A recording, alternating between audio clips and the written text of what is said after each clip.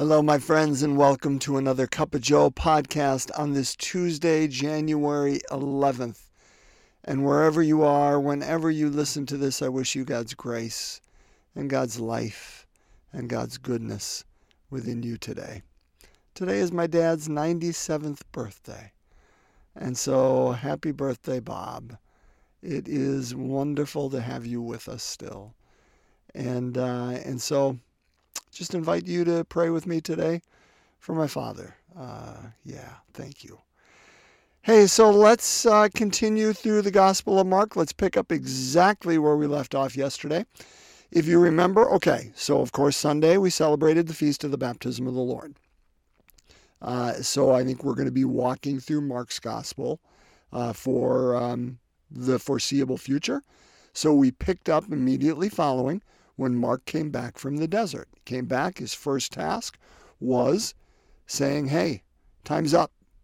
Time's up. It's you think differently. The kingdom of God is here now, and it's going to take no prisoners. It's moving forward, and it's time to decide. You know, we can't put it on the back burner anymore. And to use that example, went out and called Peter and Andrew, right? And boom, they came. James and John, boom, they came, dropped the nets, left their father, and followed. Whether it happened that immediately or not is lesser the point as it is saying, brothers and sisters, the moment for decision is not later. It's now. It's now in the midst of what we're doing. So we're going to follow up immediately from that, okay? So Jesus asked them to follow him, and so now we're going to see, where did they follow him? What are we looking toward? All right. So Mark chapter 1, verses 21 to 28. Let's break open God's word together here today. We're reading from the Holy Gospel according to Mark. Jesus came to Capernaum with his followers, and on the Sabbath he entered the synagogue and taught. The people were astonished at his teaching, for he taught them as one having authority, and not as the scribes.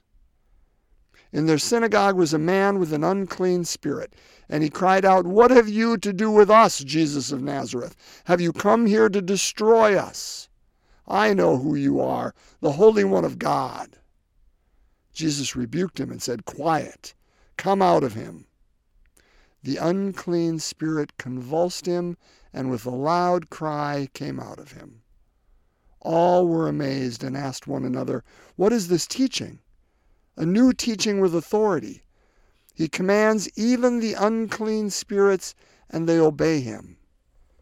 And his fame spread everywhere throughout the whole region of Galilee.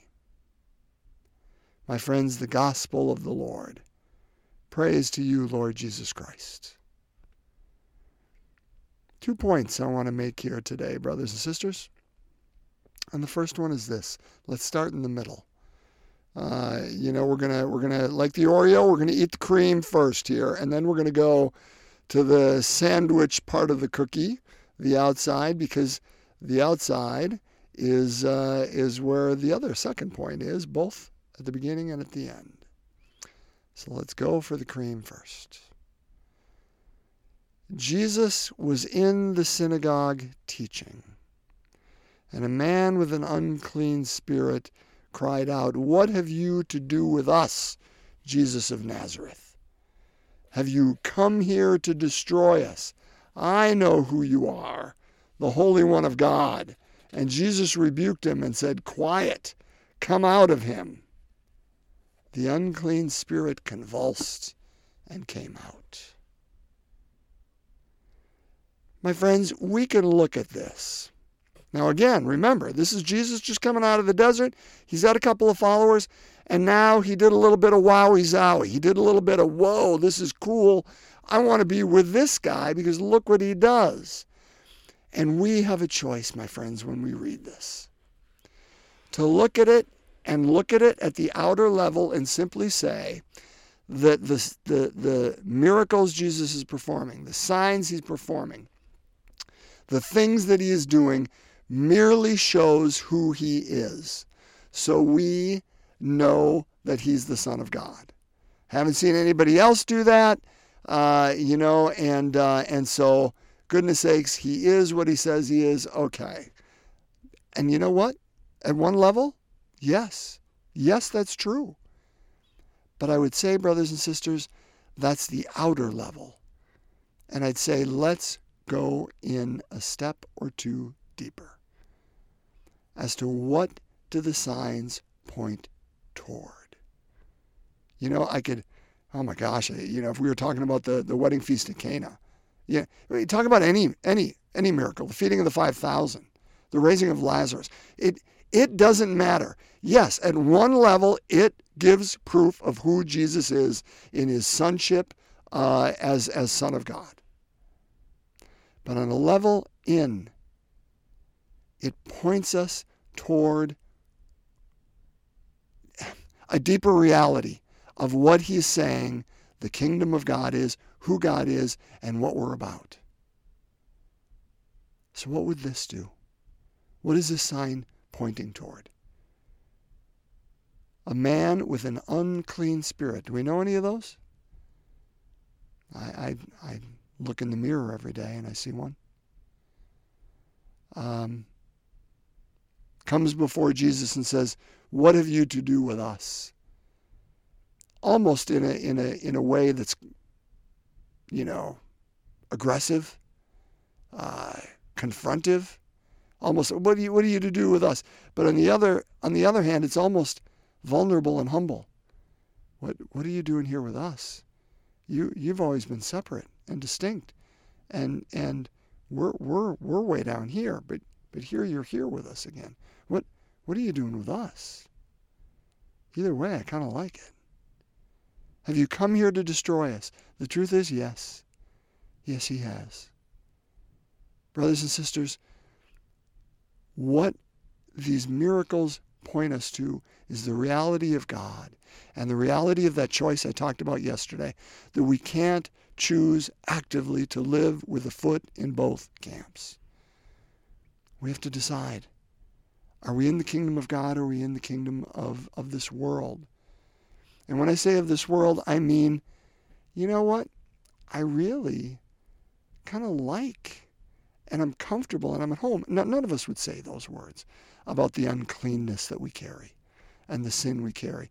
But when I'm talking about sin, I'm not talking just about random acts that we do.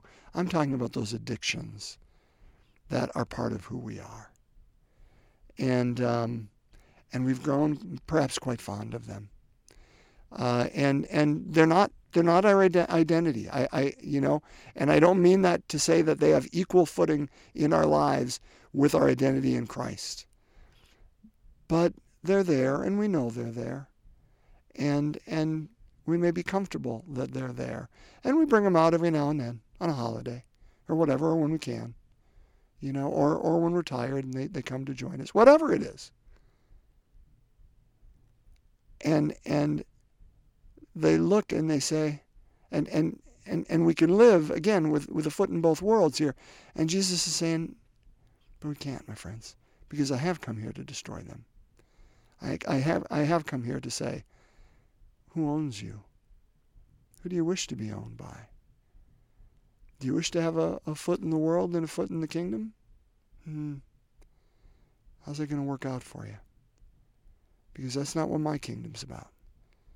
Remember yesterday when I said Jesus is going to go out on mission, and his mission is actively to take the fight to Satan and the quote-unquote prince of this world, and to show him who really is the prince of this world, who is the king of the universe that we celebrate, right? And what this sign points us to is just that God's ownership, by virtue of the incarnation, is everywhere. We just have to invite him into it. And that means into those unclean areas within your life and mine. Now, I wish I could say that's going to automatically make it go away. But we have to actively continue that fight. And remember, it doesn't just show us who Jesus is, but it shows us that the kingdom of God is stronger than anything we've got within us, as individuals And it's stronger with any unclean aspect of our world and the systems that we live in. But we have to take the fight too. We have to take the fight to them too. Because we're baptized into that, right? We're part of the body, capital T, capital B. And that's what we said yes to. That's what we sign when we do the sign of the cross and we sign ourselves. That's what we're saying yes to. That the fight is now ours. And that it points that God is stronger. And we have come to destroy. And we don't have and can't have a foot in both worlds. Second point, the outer part of the Oreo. Simply this. And those of you who have listened to all 400 and now 64 pods, you know I've used this example, I would say a handful of times, but I love it. I love it because I think it's real and it's good to remember. And it's that word authority. On the Sabbath, Jesus comes and he enters the synagogue, he teaches, and people were astonished at his teaching, for he taught them as one having authority and not as the scribes. And then at the end, they say it again. Who is this? A new teaching with authority. He commands even the unclean spirits and they obey him. And his fame spread everywhere. Now we can, again, just look at that and say, well, of course Jesus had the authority. He was the Son of God, right? You know, he was born of the Holy Spirit and the Virgin Mary. And of course he knew it. And so they looked at him, they recognized it, cool. But not me. And again, I would say, no. Scriptures are never either or. It's always both and. Always, always, always. Always. Otherwise, what are we baptized into? What are we reading them for? It's always. And so that authority now, brothers and sisters, is invited to be ours. But here's the deal. And when I talk about authority, I don't mean, I've been given this gift that I can go out and blast unclean spirits out and heal the blind. I haven't been given that gift yet, or maybe I haven't used it yet. I don't know. But here's what I'm saying. People know it when you're all in on something, and that that it's who you are. Okay? This is not just dealing with the topic of Scripture and the topic of who God is and bringing that. My goodness. If you, have you ever been around, I'll just use a teacher. Doesn't matter what the subject is. A teacher who loves music, who just knows it. And doesn't just know it in their head. That's one thing, okay? That's one thing, and it's an important thing. We need to know that which we are teaching. But beyond knowing in the head is in love with it. And when they teach it, they teach a part of themselves because it is in their spirit and it's in their soul and it's in their inside. And when they're teaching it, you can just sense and see their love of that subject. You ever seen that? It doesn't have to be music. I got a buddy, and he knows who he is, who loves math. Talk about it. You should talk to him about math. Math! I'm talking about numbers here, brothers and sisters. And some of us may look at that and say, well, that is the driest thing in the world. Talk to him about math and watch his eyes light up when he teaches it. Because he teaches it with authority. Not just because he knows the systems and the formulas and the numbers and what they do, but because it's part of who he is and he loves it. And his students know he loves it, which is why they gravitate to him, which is why they learn. And it doesn't feel like learning because they see it. That's what we're talking about here. Is somebody who can teach with authority. And brothers and sisters, as I said, it doesn't have to be just, and I don't want to say just in quotation marks, it doesn't have to be just Scripture. I mean, we are here as diverse human beings to fill the kingdom of God with arts, letters, sciences, all these things, all these gifts. And when we own it and when we allow it to own us, the world is better when we show that love to those around us, because they know it and they see it. What are you an authority of? Allow it to be. Allow it out. allow yourself to fall in love even more with whatever it is that brings you joy.